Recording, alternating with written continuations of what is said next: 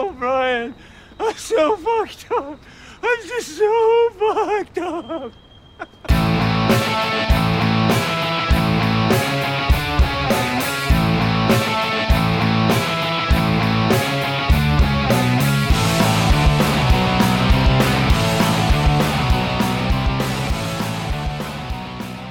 Welcome to Cruising It, the podcast where we watch and discuss all of Tom Cruise's films in chronological order.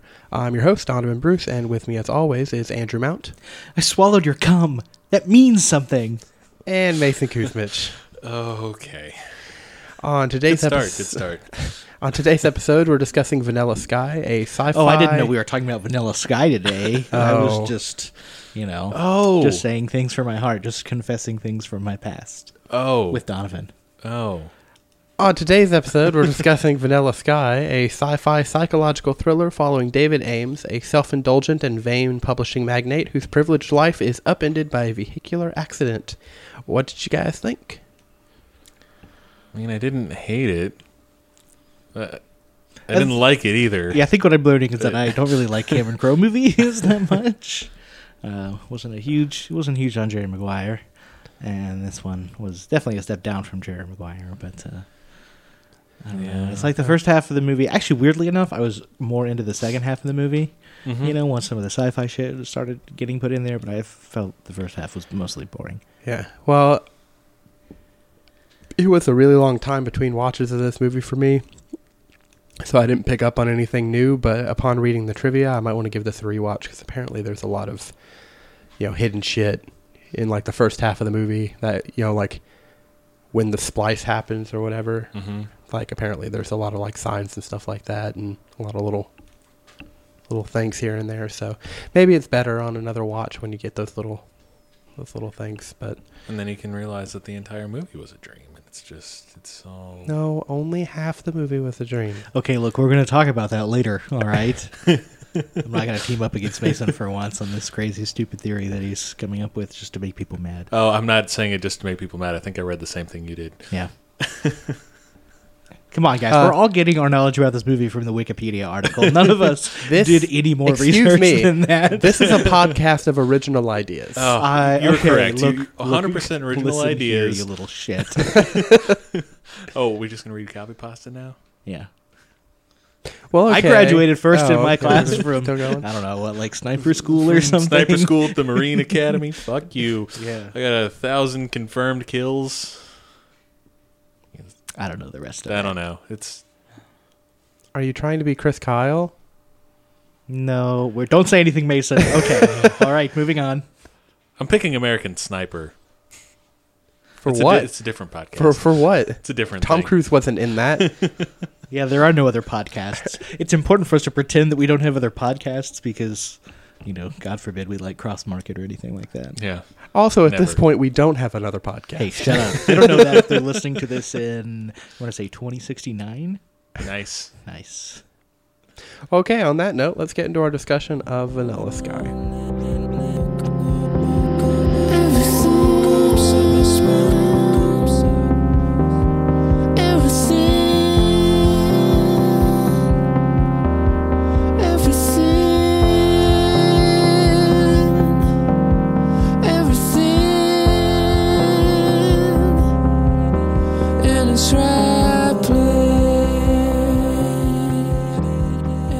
David Ames, the owner of a large publishing company he inherited from his father, is in prison. Wearing a prosthetic mask, David tells his life story to court psychologist Dr. Curtis McCabe. In flashbacks, David leaves the duty of the publisher to his father's trusted associates while living as a playboy in Manhattan. He is introduced by Sophia Serrano by his best friend Brian Shelby during a party. David and Sophia spend the night together at Sophia's apartment and fall in love, unaware that David's current lover, Julie Gianni, has followed them there. As David leaves, Julie offers him a ride and soon reveals her jealousy of Sophia. She purposely crashes the car, killing herself and drastically disfiguring David. Women, am I right? No. Yeah, no. No, you're not. This is an interesting... I don't know what to say about this. I know exactly what to say about this. Start. Somewhere in this section, there are lots of notes that I've written. I don't completely remember the context of all of them. Go. The first is that the 5 basic emotions are guilt, oh God, yes, shame, hate, revenge, and love. Yeah, no, those are the only emotions I've ever felt. 4 extremely specific bad. Well, I'm sorry, 3 extremely specific bad emotions. Revenge, which is more of a concept than an emotion, and then love. Also, there's a John Coltrane hologram somewhere. And also, I put in here, why is Tom Cruise so afraid of the board if he has... Like, every fucking person he talks to, he's talking about the goddamn 7 dwarves. He's talking about this board all the time. Also, but he has 51% of the company. Yes. And so why is he afraid of the board? is it not weird? He's total control of the company. He does. Is it not weird that he calls them the 7 dwarves? It is kind of weird. I don't So, even understand what he's trying to say by that. From someone who Some of them are happy, and some of them are dopey, and one of them is tired a lot, and one of them wears glasses. doesn't understand the workings of boards and businesses and owning all that stuff because I'm poor and will never have to worry about that. Do you just, if you own 51% of the company, do you not have to answer to the board at all? Also, like, it's supposed to be shareholders, right? Like, major shareholders? I don't really understand it either. But I mean, I don't assume have like a perfect understanding, but yeah, my understanding is that usually on the board, I don't know if they have to be shareholders, but you usually have a bunch of votes. But if you have 51% of equity in the company, you control 51% of the company, no one can outvote you. yeah, no one can tell you what to do. It's not like you're Steve Jobs and you're the CEO and your board can remove you because you don't own the company anymore, right? You do own the fucking company. And you're on another ayahuasca trip or something. Yeah, so you can just say, I'm the president. I don't, or But at CEO, the- whatever he is. But at the same time, if you don't, listen to what the board has to say and stuff like that and just do whatever the fuck you want, is that really good business practices? I mean, I guess no, but I think my point Maybe is that if you're a genius and a visionary, I mean, I guess if you're as, this type of personality of David Ames, I guess you don't give a fuck what yeah, what I'm you just do. saying, So. if he doesn't like them and he has a controlling stake in the company, I don't even understand why they are the board. Maybe that's part of his dad's will too, or something like think that. he But he said- should be able to just dismiss them whenever he wants to. Yeah, I think he said something about his dad appointed them or something like that. But yeah, Okay. if he I does don't know have what power they'd have against him, but I mean, if whatever. he does have control of the stake of the company, that would make him their boss, and he could just fire them. You Yeah. would think, but yeah, and then you bring in I a don't new know. board. Maybe it kind of makes sense. They kept trying to get him declared legally incompetent or something Yeah, like that. I which think that guess was is what you their- have to do if you couldn't literally outvote him. Right. I think that was their play to get rid of his controlling stake. Yeah, I just don't know what your board does at that point. Whatever. Anyway. and also Cameron Diaz is insane. Yeah, she Yeah. really is overreacting. I Yeah. think. I don't want to act like he treated her well because he certainly didn't. No, but not I at don't, all. I mean- I don't think murder or suicide is the answer to her feelings. But So also, it's really the solution to most problems, I find. no. Solved like most of my problems. No. but I'm not even sitting here right now. No. But I mean, I think it was pretty implied that, or not even implied, like explicitly stated that David and Julie's relationship, they were just fuck buddies.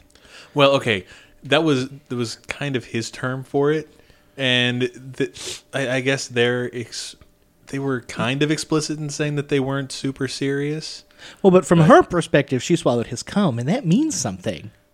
Yes, And they made love 4 times last night. That means something. yeah, but he tried to ask her what it meant, and she was like, "It means something," but Yeah. she never explained. It probably meant revenge. Yeah, it probably means revenge. Could be hate, though. Maybe shame? Shame. Yeah, you're right. Maybe instead of saying it means something, she should have just been like, it means we care about each other, and I'd like to discuss explicitly what the terms of our relationship are with you. No, I just crashed the car. And they just crashed the car because you assumed one thing and he assumed a different thing. Well, first show up in his home, unannounced and uninvited, naked Yeah. during his birthday. Also, party. I said Don't do this. I said this when we were watching it, and it may have just been, because it was a controlled movie set or whatever. And I also understand that accidents don't have to look bad to be bad, but I just felt like the accident they were in was, not good. But for what ended up happening to Julie and him, I felt like it wasn't as violent as like when the car crashed, like there was no damage to where they were sitting at all. And I feel like, how can he be disfigured if there wasn't any damage up there? I don't know. It was just, It's probably one of those- it was something that kind of just stuck out to me as like, oh yeah, it's a movie. So this is actually one of those trivia points, is that if you watch the extended version of this, there's a scene where he's hiding a bunch of Claymore mines in her glove compartment. Oh, Yeah, that, also known as Takata airbags. Exactly. And he's saying, this will be a funny prank when all this shrapnel explodes out towards her face. Oh, I wasn't supposed to be in the car at this moment. Yeah. But they deleted no. that. It was too. Yeah. The movie was too long, so they had to delete that scene.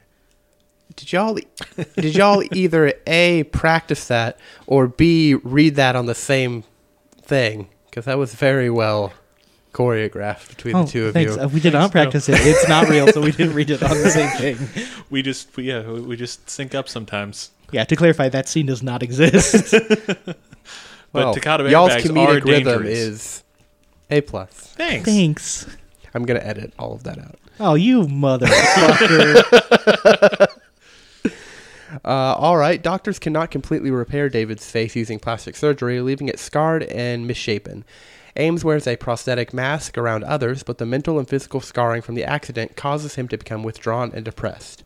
Brian convinces David to join him and Sophia at a club, but David ends up drunk and insults the two. They leave him to wallow in the streets outside the club. Been there, buddy. Ouch. So I don't want to come out swinging at this movie or anything, because Yeah. I didn't hate this movie. But this reminds me, I've often thought to myself, wouldn't it be fun if a movie like started out as one thing and then like slowly shifted into a totally different genre? Like if you start with like a rom-com and then just like a zombie apocalypse happens an hour and Yeah. they're like, shit, we have to drop all that Yeah. and deal with the zombie apocalypse.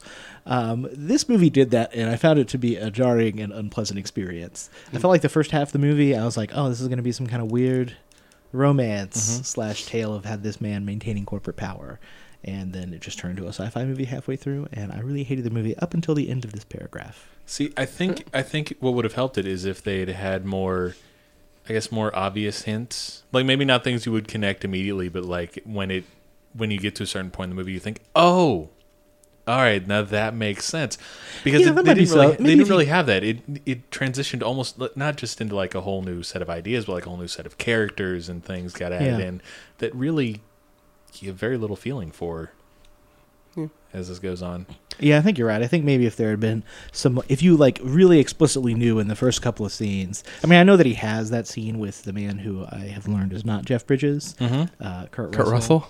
Russell Crowe. He has those explanatory scenes with him, so you know something's going to end up going wrong. Right. But if you just saw something like him in the moment, starting to realize that, but I guess weird things hadn't started happening at that point. Yeah. So I don't know. It's just like a weird structure to the movie. Yeah, I mean, not to spoil this movie that people may not have watched and have listened to this podcast for some reason. We're going to be spoiling it by the end of this. So not yet though. hold on to your butts. Up to this point in our recap, this is all real life Yeah. because this is right when the Is splice happens.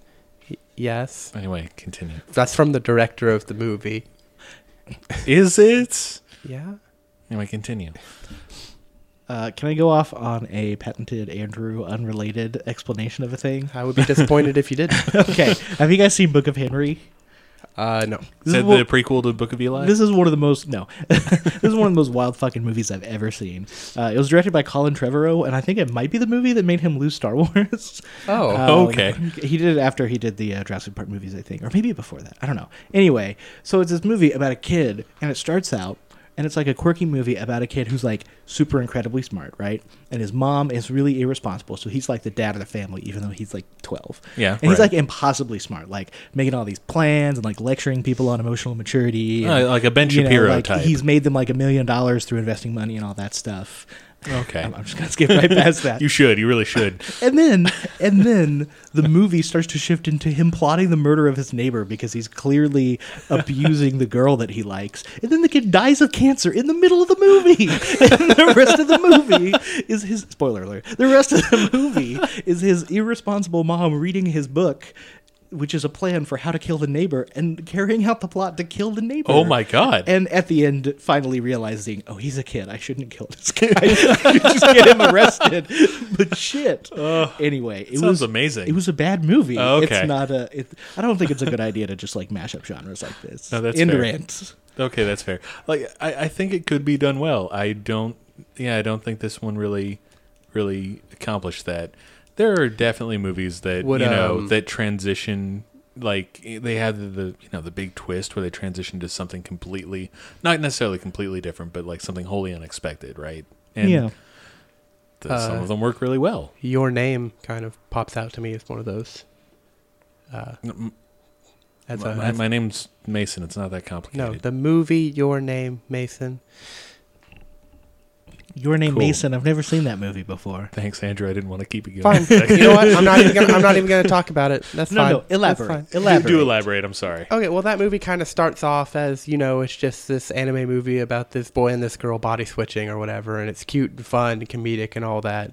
And then all of a sudden it turns into something completely different. It's like, oh, wait, they were in different times and she was killed by this meteor. And then it becomes like this weird kind of mystery, but he's losing his memory and stuff like that. I don't know. I feel like there was like a huge shift. I remember when I first watched it, I was like, oh yeah, this is just a fun, lighthearted anime movie, and I'm like, oh no, it's Yeah. not at all. Yeah, see, I think that did it well. Like, in classic 3-act. Sorry, go ahead.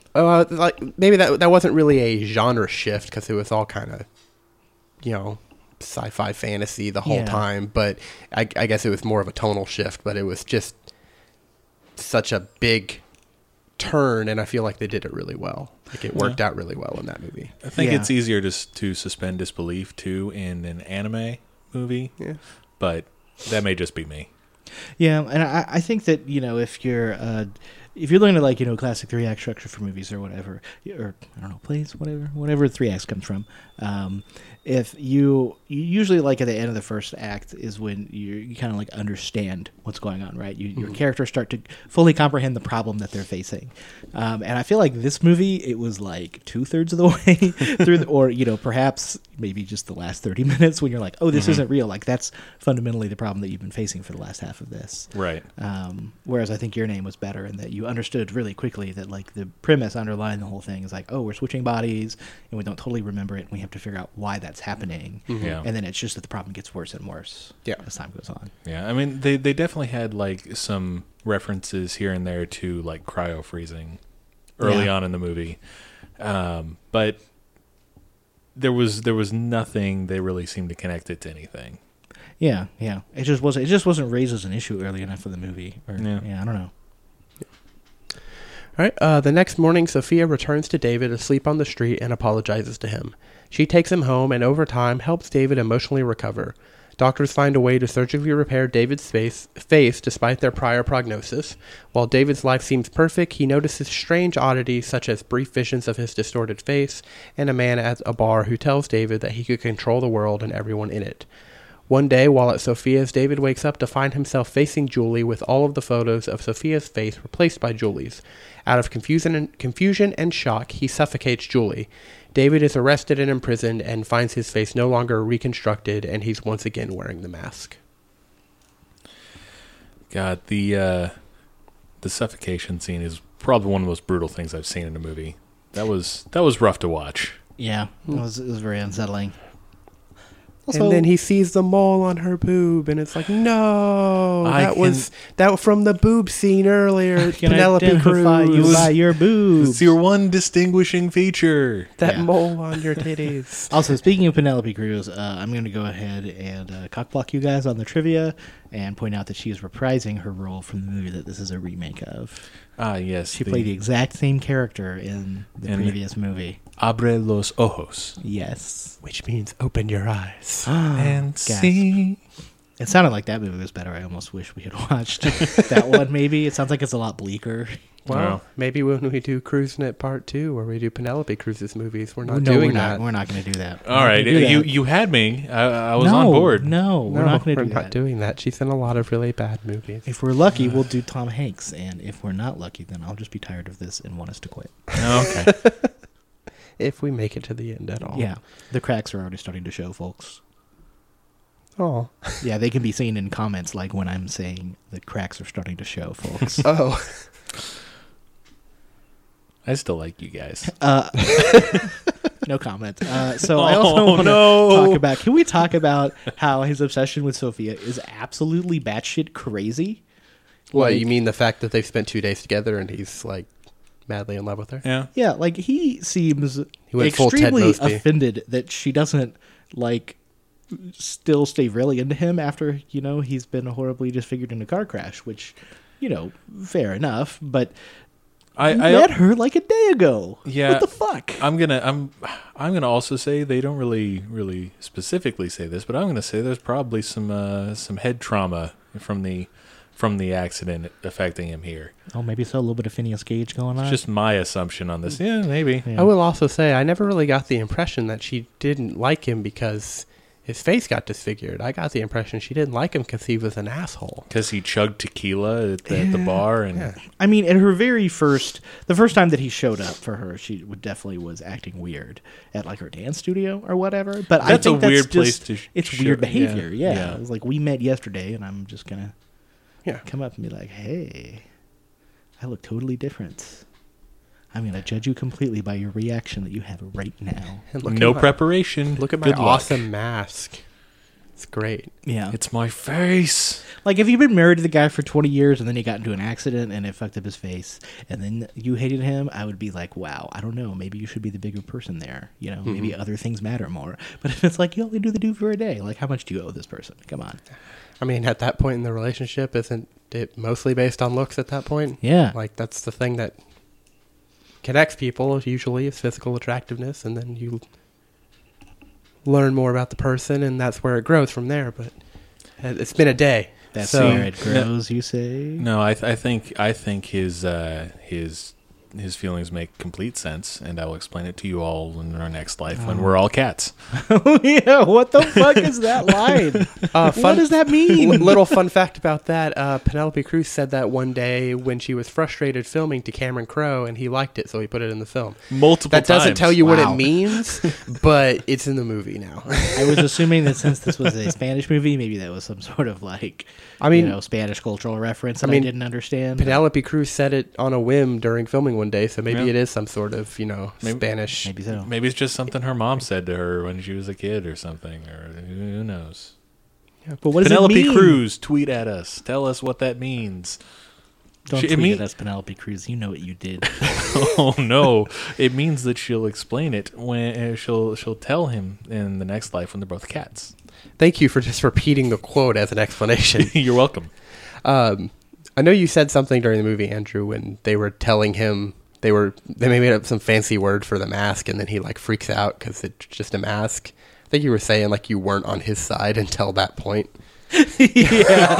That is pretty great. They're like, The well, here's our doctors. special regenerative treatment that we have for you. And he's just like, this is a fucking mask. You just took the mask from the guy from Halloween. Like, what the fuck? Yeah, I mean, before that, he's just like screaming at this panel of doctors. And I'm like, calm down, buddy. Like, these guys know, he sounded like he was indignant because he had, researched a lot of stuff on his own. But also, it's a panel of doctors, so they probably know their shit too. The arm guy had some real solutions. Yeah, but the mask guy, I'm not on board with that. Maybe you can just make it so people don't look at you. By wearing a mask? Yeah. Well, perhaps you could wear this paper sack on your head, Mr. Ames. Have you considered that? It's a special regenerative sack. Yeah, but see, if he didn't have that mask, then he couldn't get that fun shot of him with a face on the back of his head as he's wandering around the club drunk on tequila. That was one of the very few redeeming moments of this movie. It was pretty great. I also feel like we probably could have done, with today's technology, pretty good reconstructive surgery, probably better than they did in that movie. And this is supposed to take place in like 2051. So yeah, I don't know. It's a little hard to believe they didn't have the ability to do that. This part is supposed to be taking place in 2051, or I don't know. This place, it jumps around so often. okay, fair enough. The only thing I read a thing where it said Vanilla Sky takes place in 2051, which, considering this takes place in two different times, is not helpful. But It's the average between the times that it actually takes place, which is 2000 and 2100. I mean, it seems like it is in the future, though. I think probably like the main timeline is probably 2051, because they've got the little TV that comes up. It's all futuristic. They've got this whole cryo thing, which I guess we have that now, but this seemed more, I mean, maybe. I don't know. And they had like the hologram at the party and stuff like that. Like they had like futuristic We've had that stuff. for a little while now. Mason. I'm sorry. They made Tupac go on stage with somebody. I know. I don't know. Did we have that in 2000, though? I don't know. I mean, No. clearly it's in the movie. Anyways, Dr. McCabe conducts several more interviews which serve to help David to recall the name Life Extension. Seeing a company with that name nearby, McCabe arranges to take David there under guard. The company representative, Rebecca, explains how Life Extension uses cryonic suspension to save those with terminal illnesses until a cure can be found, keeping them in a lucid dream state to otherwise exercise their mind. David realizes that he is in his own lucid dream, escapes McCabe and the guards while calling for tech support, and rushes for the building's lobby, which is suddenly empty. An elevator opens, revealing the strange man from the bar who invites him in. And who no one will convince me is not Pete Buttigieg. Who's that? The guy from the bar. The strange man from the bar. Who's Pete Buttigieg? I've never heard of that name before in my life. That's okay. It's okay if you don't know. No, Oh, okay. that better if you don't. actor was in Game of Thrones and Edge of Tomorrow. Yeah, Oh, Pete wait, who's doing Buttigieg. Game of Thrones? Thorne, Thorne? I think it's his name. I don't know. It's the one who cuts off Jaime Lannister's hand. Oh, Locke? Locke. Locke. Whatever. Interesting. Yes, Yeah, he just has I did not he peg just him at has all. more Game of Thronesy hair and facial hair. That's a very accurate description. He's got Game of Thronesy hair. But yeah, so and he works with Tom Cruise again in Edge of Tomorrow. So This is kind of where the big twist, though, kind of really takes place, right? yeah, this is like when he realizes that he's lucid dreaming and all Yeah. this stuff. So Yeah. In fact, I would like to shout out the fact that although it is too late for us to change tracks at this moment, that this Wikipedia summary, the last 2 paragraphs cover 2 scenes in total. So just know that when we're hearing this at this point, there are 2 scenes left in this movie, and each of them get a whole paragraph. That's And- how backloaded the sci-fi element of this movie is. And there are at least 3 more mentions of the reincarnation in Cats bit. I think this recap kind of expresses something I didn't enjoy about this movie is that. And you mentioned it before. There's not enough at the beginning of the movie to kind of imply the twist or whatever's happening, and then the last scene in the movie is just this dude just shouting exposition at the screen, explaining everything that happened, and you're like, okay, It feels very Deus Ex Machina. yeah, Type. Like, oh yeah, you didn't actually kill her. You didn't actually murder her. This whole bit where you're stuck in a jail cell doesn't really mean much of anything. it's like, oh yeah, I've just sat here for an hour 45, and then the last 15 you're going to tell me all the stuff that actually happened, and then you're going to end the movie, and it's like, Yeah. okay. Well, the fact that it is his subconscious, though, does explain why the therapist seems to think there are only 5 emotional states. So that helps a bit. yeah, and why only 4 of them are emotions, Yeah. and 2 of them are the same emotion, basically. And, yeah. Hate and love. Yes. And horny. Hate and love. I was going to say guilt and shame. I guess those are a little different. Yeah. But, so I was going to say something that I couldn't remember at the beginning of this sentence, and now I'm flailing because I'm still. You got it, buddy. reaching for You got it. No, I believe got in it. you. So the structure of this movie really suggests that. Okay, so it feels like the pivotal moment, right, is where we get the exposition and we learn about the lucid dream, right? Mm-hmm. That feels like the thing that the movie's been leading up to. Yes. But then that would suggest that the whole movie is about that. So I would say if you're going to fix this movie, then you need to have 10 minutes outside of the lucid dream, and then everything else is the lucid dream, and that's when stuff starts getting dropped. But really, But then if you do it that way, you can spread it out more, too. Like, you can have, okay, this is clearly obvious. And you have this question, oh, am I dreaming? Oh, am I awake? yeah, And, yeah, you just kind of have a few double takes with that. You can do something with that. exactly. Or you can go the flip side, like the movie. Since they don't spend their whole time on the lucid dream, right? They're spending their whole time with this Tom Cruise character. So you could do it the other way, but then I think you'd have to focus a lot more on what exactly is changing in his character, and you would need to have a moment that felt pivotal to that. If I'm thinking in my head, I'm I don't know what changed Tom Cruise from being a douchebag to being less of a douchebag at the end. I don't even really remember the ways in which he was less of a douchebag, and I certainly couldn't pinpoint a specific moment other than generally he's ugly now, and Sophia being nice to him after that was good. Said I don't he know. didn't want to live a lie anymore I guess in the dream. That's kind of what it amounts to, right? Exactly. It's that's what you're spending the whole movie on, but it's sort of a weak push that you're doing. mean, your remember- character arc yeah. is not super strong. The real message of the movie, though, is kids, if you get this even like slight nagging feeling in the back of your head that this whole world might be fake, go find the tallest building and jump off it. Yeah, there you go. Well, what I got from this movie was that he was an entitled... Don't do that. He was an entitled rich kid who was an asshole to all of his friends, and then his face got disfigured, and he was still an asshole, but he was, all self, mopey and all that And stuff. drunk. Yeah. And then in real life, Sophia breaks up with him, so he puts himself in this cryonic thing until he can get his face fixed, because that's the only thing that matters. Yeah. No, I didn't really see much of a character arc Yeah. from him in terms of his personality. He's kind of been a dick the whole time, and then kind of, I don't know, just feels like his life would go back to the way it was if his face was fixed. And I'm like, well, not really. Yeah. His whole complaint to his doctors about his face was, this is about functioning in society, which, I mean, you can fucked talk. up. The guy over there has a great plan to fix your arm. Yeah. So that's going to be okay. I mean, at this point, the damage onto his face is aesthetic. At this point, like there's no Yeah. they didn't. I guess he talked about he had headaches, so I Yeah. guess there was some medical problems. But like you said, he probably suffered a head injury. He probably had brain damage because Yeah. normal if you have that kind of disfiguration to your face, your head probably got hit, in the crash or whatever. You would think. Yeah, they definitely talked about his skull being fractured. Yeah. So, but Tends to cause some brain trauma. But he doesn't. He kind of said that as a throwaway line. He was more concerned about how fucked up his face looked, which honestly, it didn't really look that bad.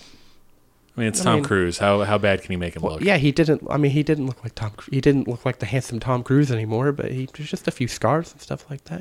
Wasn't that bad. Yeah. And I've seen a lot of people who come off way worse than that, off of injuries, and go on to live perfectly happy lives. So Phineas Gage Yeah. famously was not super happy after Well- he got Well- a railroad spike driven through his brain. Yeah, 100%. That was maybe his eye. like I'd be mad if there was a railroad spike through my eye too. It took part of his eye. It took a chunk of his brain. It was a whole mess. It was a whole thing. Oh yeah, I like to think there's some psychologist back in the day who's like, "Wow, Phineas Gage sure is a douchebag now." He's just over here like, it hurts all the time. Why is Phineas only feeling the emotional feeling of love, revenge? I'll destroy as many train spikes as I can. Did they mention if his face was still going to be disfigured when he woke up? Like how much his face had been repaired?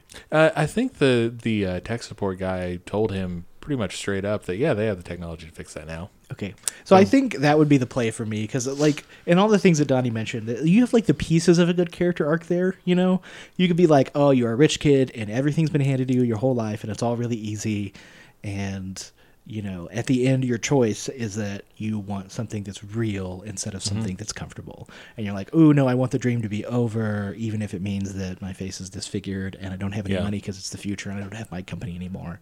I have to make my own way in the world. Yeah. But I didn't really feel like when he's like, I'd rather have a real thing than the dream. It's just like, I don't, what? But my face is back now. What are you talking about? Yeah. Well, and after he wakes up from the lucid dream, he's going to go get a cat. He's going to name it Sophia. And he's just going to get rich again because he's so damn handsome. Yeah, I think that's how that works. And become a movie star with $700 million. Yeah, and if he had, even like a $1.50 in his bank account, that compounding interest is gonna stack up real well. Yeah. What would be the PIN number to that bank account? Same as a cheese pizza and a large soda where I used to work. I thought you knew the exact code. I think it's 1099. Maybe. We'll see. I'll Google it. Y'all talk about something else. I'll Google it too. Donnie Vamp on your own. All right. As the elevator climbs to the top of an impossibly tall building, the man explains to David he is tech support and that David has been in suspension for 150 years, starting shortly after the night at the club where Sophia broke up with him. David opted for life extension to be woken when technology could repair his face and left the publishing company in the hands of his father's associates. As part of the program, David has opted for a lucid dream based on the vanilla sky from a Claude Monet painting, The Sin at Argenteuil.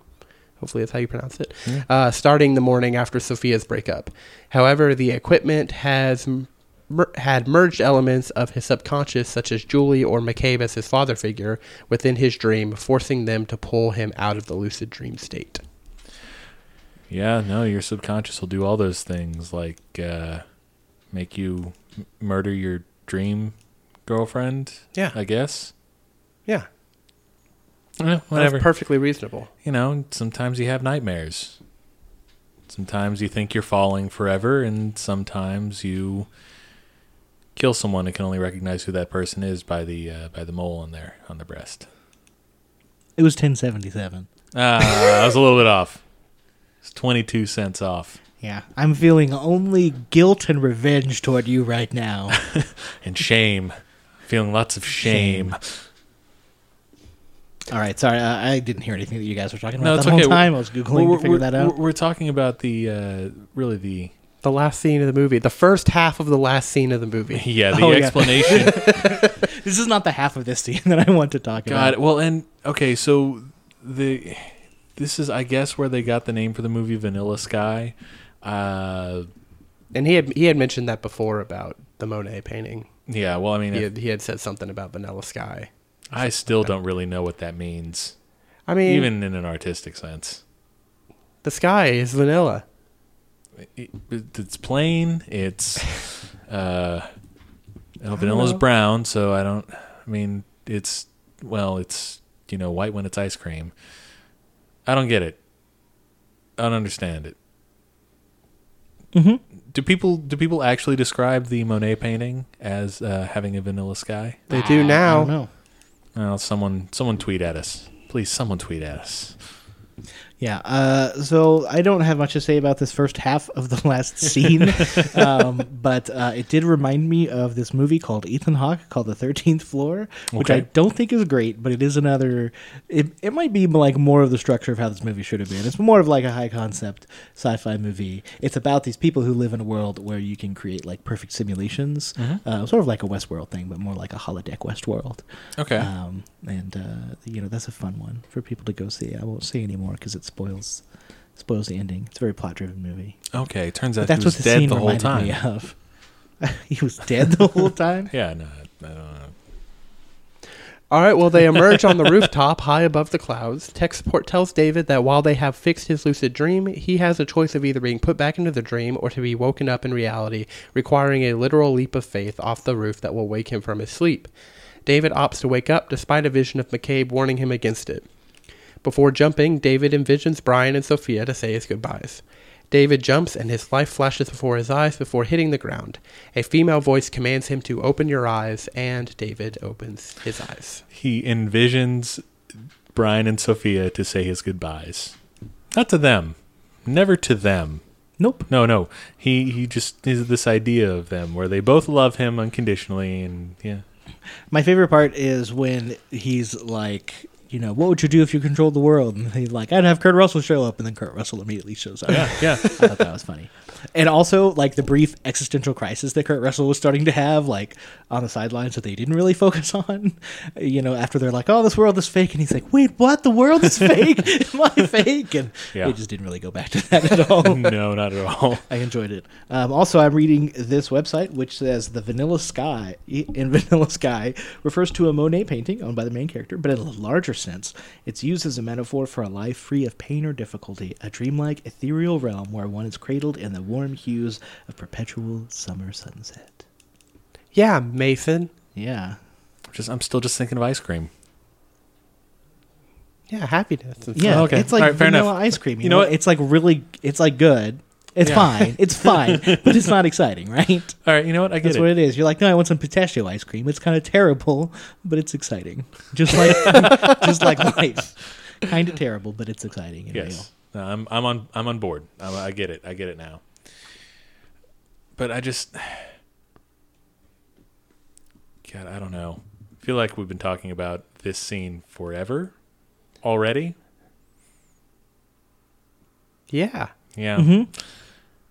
Are we done? I think we might be. I don't know what else there is to like say. a metaphor for the whole movie. It really It's is. like, I don't know. I don't really know what to say. Although it does make me think. I mean, it's hard to talk about something that's just exposition. Yeah, Yeah. that's all it is. This is just like here at the end. It actually kind of reminds me of The Usual Suspects a little bit. I think that was a way better movie. But I remember that when I watched that movie, I got to the end and I was just like, oh, I feel like I just saw a movie where I couldn't have figured out what was happening, and then at the end you just told me what was happening, Yeah. and then I'm just like, I don't know, was that fun?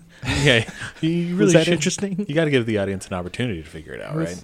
Yeah. I think there was more opportunity in that one. I mean, obviously they don't want you to figure it out because they want the reveal they at the lie, end. They lie to you a but- little bit, yeah. But no, Usual Suspects was leaps and bounds above Vanilla Sky Yeah. in terms of quality. So It does occur to me though, as we get to this. sorry, why- Cameron Crowe. Yeah.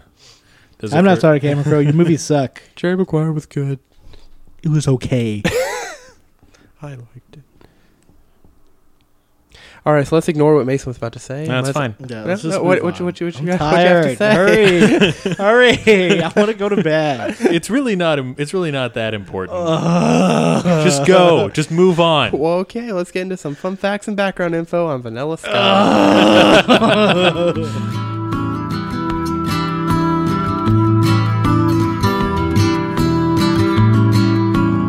The chef prepares a special menu for your delight, oh my. Tonight you fly so high up in the vanilla sky.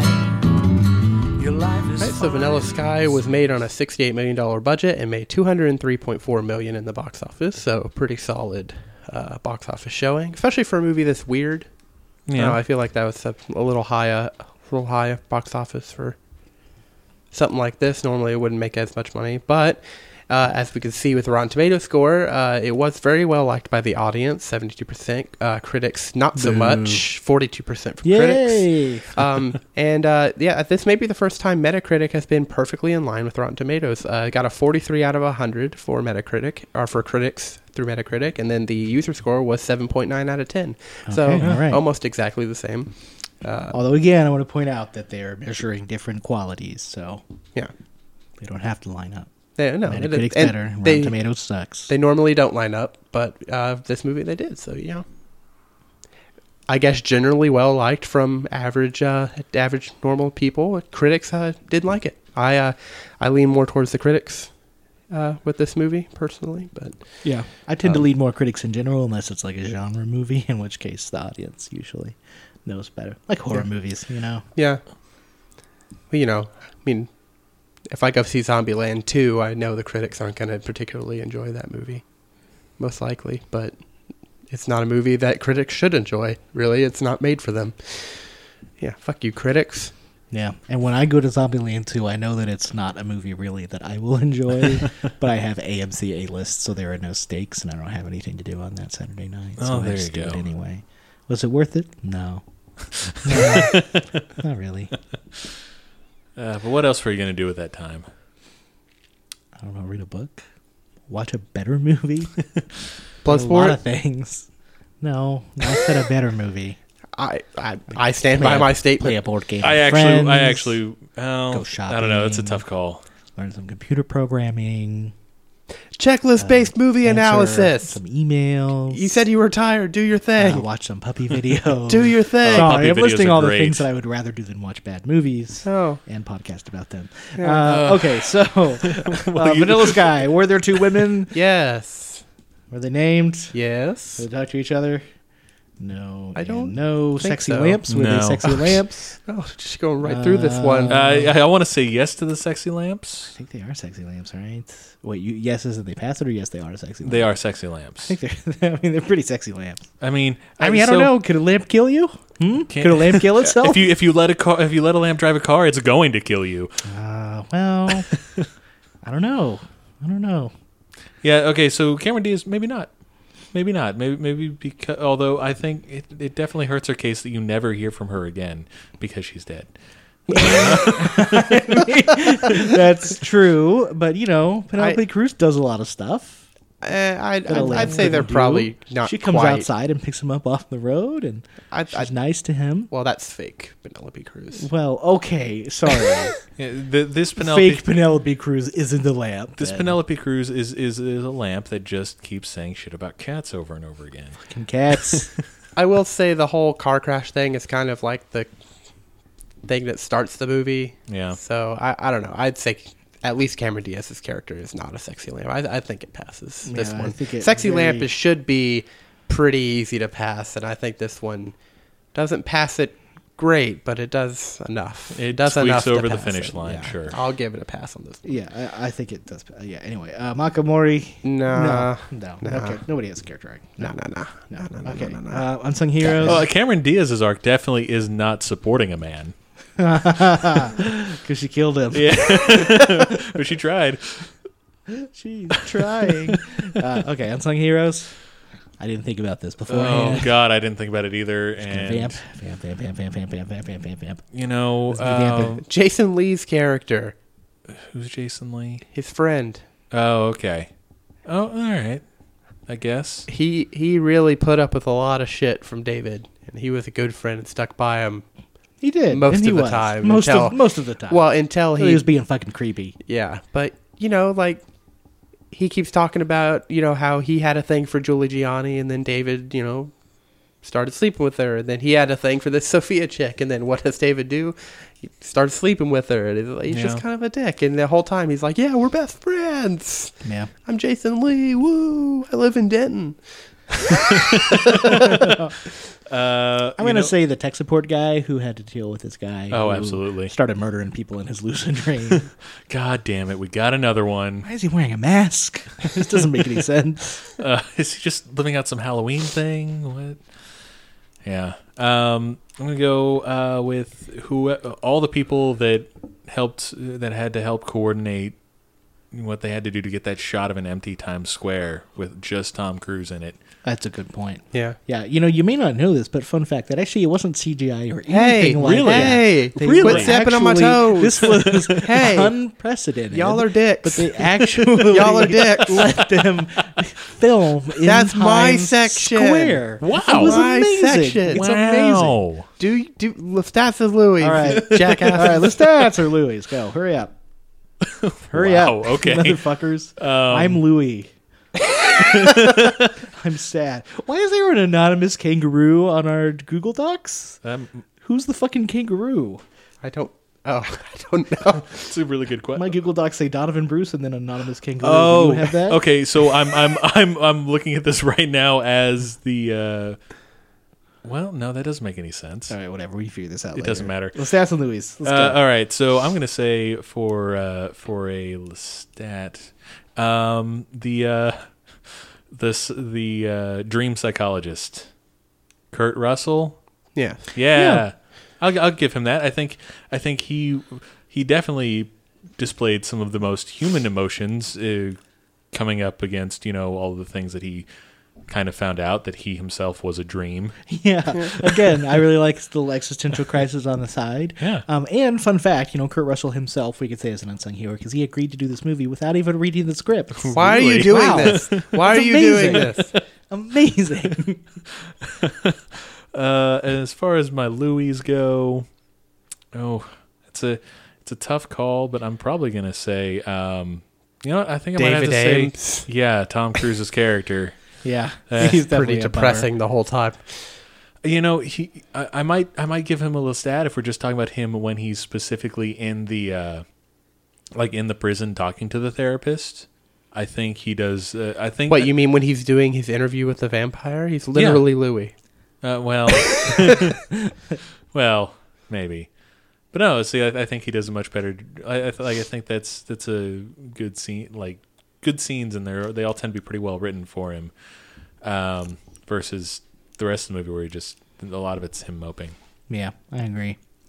My Lestat is going to be Wormtail, whoever that guy was. Timothy Spall. Oh yeah, He was barely there at all, and then they just have like this, you know, this throwaway line that's just like, oh yeah, actually he helped him, you know, keep control of his company and all that. Yeah. So that guy was awesome. Also, my Louis is going to be the tech support guy because I thought he was boring and weird and dumb. Okay. Oh. I agree with what y'all said. All right, Yay, cool. moving on. This is going to be a great episode. Cool. Well, I've got some trivia that wasn't ruined, but I'm going to keep reading the stuff that y'all ruined, even though y'all ruined it, because this is my section, and I hate Cool, y'all. yeah, no, that'll be really enjoyable the for all the scene listeners. with Tom Cruise alone in Times Square is not computer enhanced. Wow. The production was given unprecedented permission to shut down Times Square for a Sunday. That must take a lot of Amazing effort. goodness. And yeah, it's And Never wild. could have known that. At the time, the news ticker was providing updates on the George W. Bush Al Gore election. Don't and remind me. to avoid dating the film, Cameron Crowe got permission to change the NASDAQ sign in post-production. David Ames lives in the Dakota, the famed New York City apartment building where John Lennon lived and died. The interior was built on a set, and the exterior, seen briefly at the start of the film, was shot without a permit, as the residents do not allow filming at the premises. As was previously mentioned, Kurt Russell agreed to do the film without reading the script. Wait. Wow. Go back one.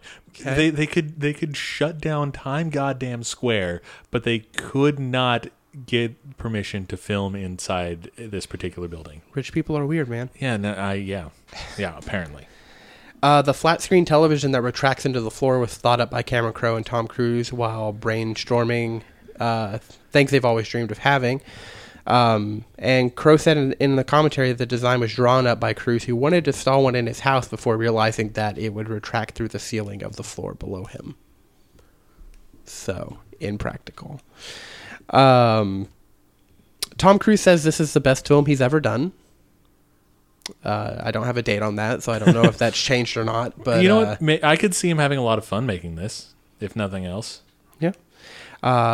Also, continuing our running theme of what movies star William Mapother, his cousin. Star. Yes, Quote, unquote. stars.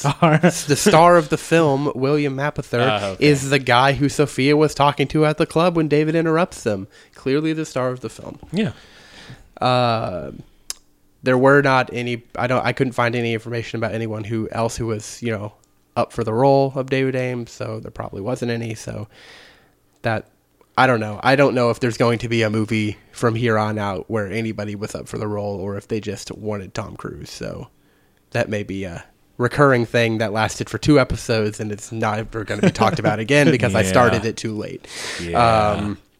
When David is awoken on the street by Sophia, where he chooses his splice to be, as Sophia crouches to talk to him, we see the sky in the background. It is vibrantly colored and represents the sky from the painting. Also, you can apparently hear the effect of a tape rewinding, and as mentioned before, an audible splice. Interesting. I did not catch that.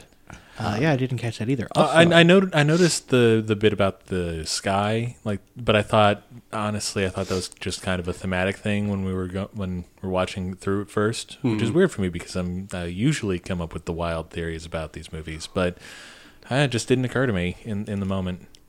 Yeah. Speaking of your wild theories, I don't know Yes. if this was covered by that trivia item, because full disclosure, I was not really listening that much. Oh.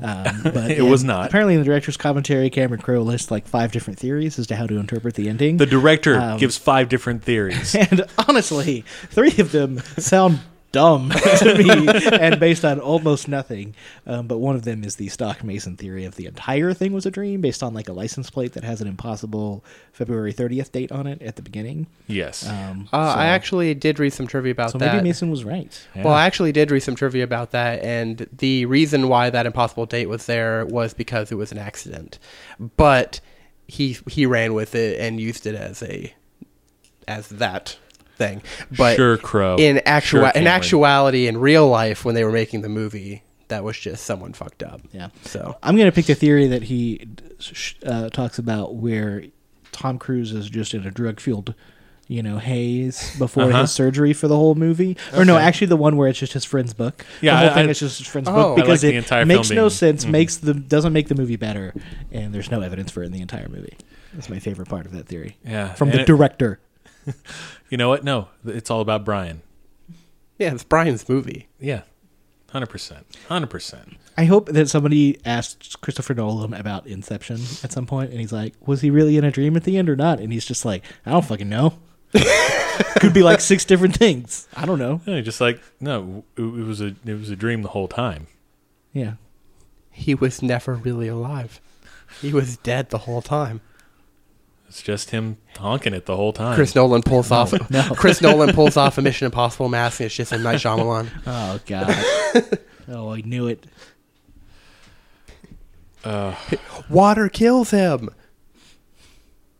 He could see dead people. God damn it. All right, there we go. All right. All right. Swing All right. away. Mason, do you want to do your thing in the wrong order because we forgot to do it? Sure, why not? Let's just make this real short and quick. Y'all got a movie that you would recommend? Maybe a better version of this? Maybe just something different?